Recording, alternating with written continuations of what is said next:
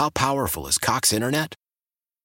Powerful enough to let your band members in Vegas, Phoenix, and Rhode Island jam like you're all in the same garage. Get Cox Internet powered by fiber with America's fastest download speeds. It's internet built for tomorrow, today. Cox, always building better. Cox Internet is connected to the premises via coaxial connection. Speeds vary and are not guaranteed. Cox terms and other restrictions may apply. Analysis by Ookla Speed Test Intelligence Data. Fixed median download speeds. US Q3 2023. It's that time of year. Cash the Ticket. Jim Costa with Mike Valeni. We shift the focus from football to college hoops, getting us ready for the tournament where we're going to break down all the matchups and have an eye on some future plays, too. Search Cash the Ticket on the Odyssey app or wherever you get your podcasts.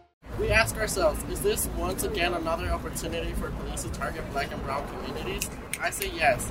Fun fact, the curfew does not apply to those with loan tickets, meaning if you're economically stable to purchase loan tickets, the law does not apply to you. Welcome to WBBM InDepth. I'm Lauren Brown. Lollapalooza, the 4-day music festival, bringing more than 170 musical acts to downtown Chicago, has sparked controversy in light of Mayor Lori Lightfoot's executive order that bans unaccompanied minors from Millennium Park on weekend nights following the murder of a 16-year-old near the Bean this past May.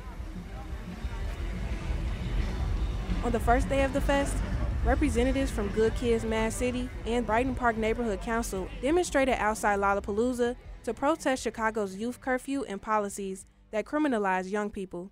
In a press conference at the demonstration, activists demanded investments in their communities, advocated for the Peace Book Ordinance, and announced their intent to file a federal lawsuit against the city challenging the youth curfew ordinance. Kara Crutcher, attorney for Good Kids Mad City and Brighton Park Neighborhood Council, addressed the crowd. We are out here today on the first day of Lollapalooza with a lot of intention.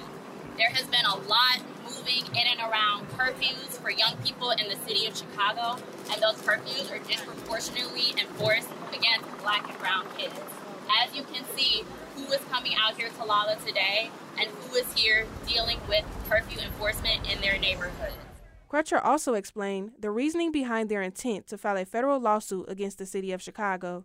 We sent a letter to the city of Chicago addressing the citywide curfews that were put in place in the city this past May. We sent this letter because the curfew is unconstitutional on its face, and it prevents the orgs that we represent, Good Kids Mad City and Brighton Park Neighborhood Council, from doing the transformative work that they've been doing in their communities. This work including educating and advocating for proven solutions to reduce violence, such as the Peace Book, and also holding space for young black and brown kids to enjoy themselves, to socialize in a safe, healthy space. Crutcher went on to explain how Lollapalooza demonstrates who is allowed to move freely through the city without harassment and who isn't. The backdrop of Lolla makes very clear who is allowed to be downtown and who is allowed to move freely through their city without harassment and who isn't. Black and brown kids are simply not allowed the same freedom and permission. There's plenty of evidence showing that these type of curfews do not reduce violence in cities, and in fact, they increase harm in neighborhoods and directly to black and brown kids, who in fact are the city's best resources when it comes to solutions to prevent violence in their communities. Us being here today also sends the message that we need to listen to our young people. They are doing the work on the ground, and they are ready to show and talk about solutions to violence in communities. Additionally, these type of curfews have been implemented across the country, and they also have been overturned by courts over and over again because they are unconstitutional and for the very same reasons that I was just talking about. We sent this letter hoping that the city will rescind the curfew in light of these issues. We're prepared to file a federal lawsuit on this matter, though we do hope the city will meet us in negotiation and talk through solutions that do not use taxpayer dollars to support racist curfews and instead have conversations about solutions that are proven to reduce violence in these communities. According to a campaign by Good Kids Mad City, the Peace Book Ordinance provides a resource directory identifying wraparound services and job opportunities with the purpose of reducing youth incarceration. It makes suggestions for diversion programs and ways to further implement restorative justice practices inside schools, courts, and juvenile detention centers. The Peace Book itself takes the shape of a regularly published book, a website, and an app. Good Kids Mad City says this tool was created to document the inequality that contributes to intergenerational poverty and trauma, as well as to propose solutions. It describes models and instructions regarding how to curate neighborhood-based peace treaties and identifies designated peacekeepers in each ward who have the experience and relationships required to conduct peace negotiation and violence interruption. Pushing back on Lightfoot's curfew, the Peace Book supports the development and implementation of youth-led, non-carceral, and non-policing initiatives for improving community safety and health. James Robinson, an 18-year-old member of Good Kids Mad City, says he supports the Peace Book and believes the city of Chicago should pass it in an effort to stop the criminalization of black youth. As a young black man, I am being tired of being stopped and criminalized by the police. They are already been stopping and frisking us, but now they got another reason to be racist against us. The city should pass the Peace Book, which actually supports and empowers black and brown youth. Why do they continue to invest in more police and send us to jail instead of making sure we have jobs, housing, and healthy food? And a mentor within Good Kids Mad City says she's tired of seeing no changes being made. I started out like them. I'm now 34 years old. So when Blair Holt was killed in 2007, 2006, the city has not implemented anything to protect my generation. So now is the time to pass the Peace Book because it's owed to Blair Holt, who would have been 32 years old. It's owed to Starkeisha, who would have been 28 years old. Chicago has shown for over a decade, let's go back to Benjamin Wilson, 1984, that they have not implemented any strategies to protect young people in this city, especially black and brown youth. They have decriminalized us. So this is all the Peace Book is something that will give them an opportunity to live. And I believe if we had the Peace Book back in 2006, 2005, I wouldn't be 34 years old and known 46 people to be murdered in this city. Lightfoot's executive order bans unaccompanied minors from Millennium Park on weekend nights and instills a citywide curfew of 10 p.m. for anyone under the age of 18. We wanted to speak to Lollapalooza attendees to get their opinions about the curfew. A Chicago resident says he approves the curfew time, but there should be some leeway. I'm good with that. Yeah, it's changed over the years. There's been some crap happening as far as, when it gets later. So I think it's fair. Although we're with younger kids, so we were planning on staying till 11, but I guess, I don't know. I think if you're supervised, you may be able to stay. When asked about the curfew, Lance from Hinsdale, Illinois, who is under 18 and will be affected by this curfew outside of the festival, said that safety is what matters most. A lot of people of different ages, so it's really up, to them because, I feel like you can make exceptions, but I'm like out of here at 10 anyways because, I'm trying to hit the train, get where I'm at. So, for other people, hope they stay safe. Lollapalooza has been held in Chicago for the past 17 years. However, the deal to keep the festival in Chicago, signed in 2012, expired last year and is now up for potential renewal. Regardless of the imposed curfew, many cite the economic benefit of the festival, especially as it brings more tourists and suburban attendees to the downtown area. Ryan Malone has only been to Lollapalooza twice, but he's happy the festival centralized in the city. I think that it's one of the pinnacle concerts that Chicago has, and it brings a crowd that the other concerts really don't have. As someone who used to live here and now is coming back just for this concert, it's something that we look forward to coming as a family every year. Well, this is only the second time, but it's because we moved away and we wanted a reason to come back, and this was the reason that the whole family could find something here to go and enjoy, and it brings us right downtown, and it's always great weather this time. Lance hasn't been to Lolla before 2022, but thinks it should stay in Chicago. Chicago, it's a great place. I feel like, it's like, I don't understand. I mean, we should be able to come down here. We don't live, in Chicago. But, it's a great place. I understand, like, some people might feel like, it gets crowded, everything, stores, places. But really, it's just, for a weekend. On Sunday night of Lollapalooza, Mayor Lightfoot was brought onto the main stage just before headliner J-Hope. Hello, Chicago!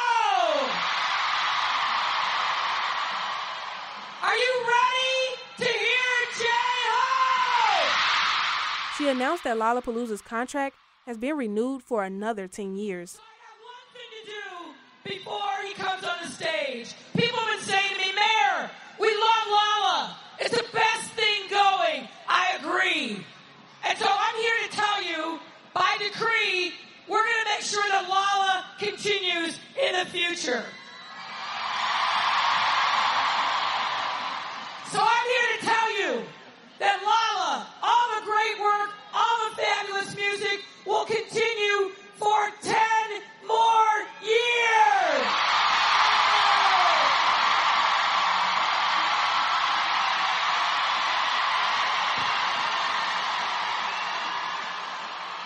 That's 10 more years of music, of arts, of support for the city of Chicago, $4 billion in economic impact, 10 more years.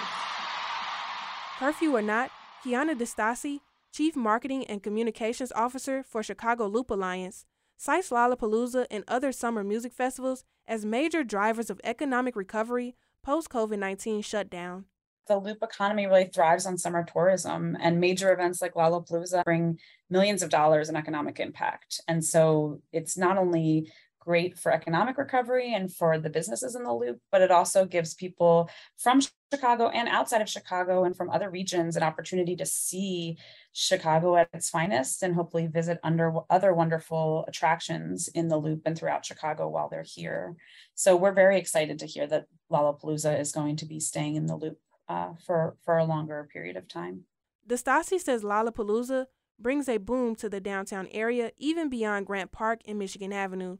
Every year, the week of Lollapalooza tracks the largest number of pedestrian impressions downtown in the Loop. So it's a major economic driver for all of the businesses and industries downtown. Our colleagues in the hotel industry would say that that is, I believe, the biggest weekend in the year for hotel and for occupancy rates. And then I would definitely say restaurants, bars, retail, shopping along State Street. I mean, it's an iconic place to shop.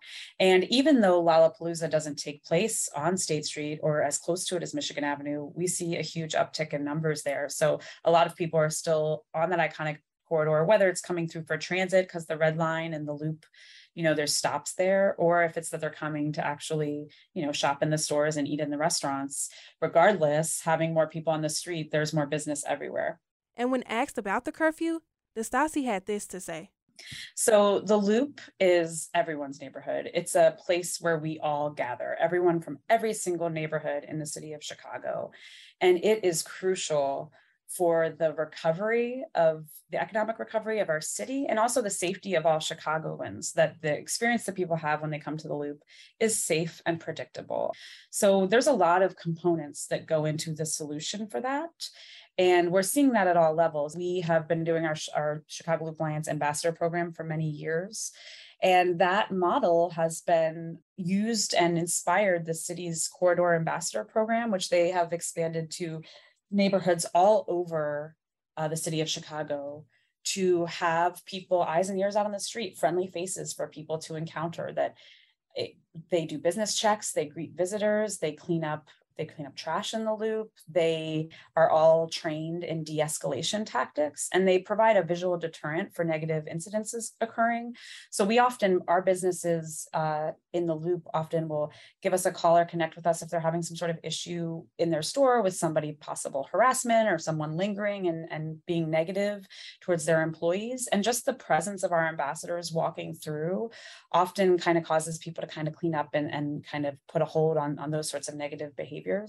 So having that positive investment in deterring negative incidents is really important. However, that's just one piece of a puzzle. We don't think there's just one part of a solution to a problem that is really a larger problem in our country in terms of violence and crime and guns. I mean, that's a much larger issue that is not just an issue in Chicago, and certainly not just an issue in the Loop. WBBM's Rachel Pearson reports that the ACLU has criticized the curfew, saying the city has not made it clear how it will ensure enforcement of the curfew isn't racially biased. Crutcher believes the solution lies in building a bridge between the city of Chicago and Black and brown communities. It's about the fact that the city is not pouring into Black and brown communities in Chicago. And so these groups, these young people and their adult allies are building the solutions from the ground up to do something about the issues that they're facing, that the city continues to tell us through Lollapalooza and through these other avenues that they do not care about pouring in community. So I don't think the focus should be on who is doing what. I do think that we should be having conversations about how can the city turn to these groups and build in community with them. Thanks for listening to this episode of WBBM In-Depth. We'll be back next week covering another headlining topic. Until then, subscribe to us on the Odyssey app, Spotify, and Apple Podcasts so you don't miss an episode. WBBM In-Depth is an original podcast production. It is produced, written, and edited by Lauren Brown and Jill DeGroot, with editorial direction by Lizzie Baumgartner. Reporting for this episode was done by Lizzie Baumgartner, Jill DeGroot, and Lauren Brown. Thanks for listening to WBBM In-Depth. I'm Lauren Brown. Why? If you have T-Mobile 5G home internet, you might be hearing this a lot. Why? Every time your internet slows down during the busiest hours. Why? Because your network gives priority to cell phone users. Why? Good question. Why not switch to Cox Internet with 2 times faster download speeds than T-Mobile 5G home internet during peak hours? Okay. Stop the whys and visit cox.com/5G home for details. T-Mobile prioritizes certain T-Mobile phone users over home internet users during times of congestion. We all agree that reducing carbon emissions is a good thing. And once again, Toyota is leading the way. We hear a lot about fully electric vehicles, and Toyota has them, with more coming in. But we also know a BEV is not for everyone, whether it's because of cost, range, or concern about finding a charging station when you need it. Plus, the raw materials used to manufacture batteries are limited. Enter Beyond Zero, Toyota's vision for a carbon-neutral future. In vehicles and in manufacturing plants, too, in the years ahead. The materials used to make just one long-range battery for an EV could be used to make batteries for 6 plug-in hybrids or 90 gas-electric hybrids. That's why Toyota's position today is electrified, diversified, empowering you to choose how to reduce your own carbon footprint with the vehicle that's right for you, a hybrid, plug-in hybrid, or battery EV. So shop, learn more, and get details at toyota.com/beyond zero. Toyota, let's go places. It's that time of year. Cash the ticket. Jim Costa with Mike Valeni. We shift the focus from football to college hoops, getting us ready for the tournament where we're going to break down all the matchups and have an eye on some future plays, too. Search Cash the Ticket on the Odyssey app or wherever you get your podcasts.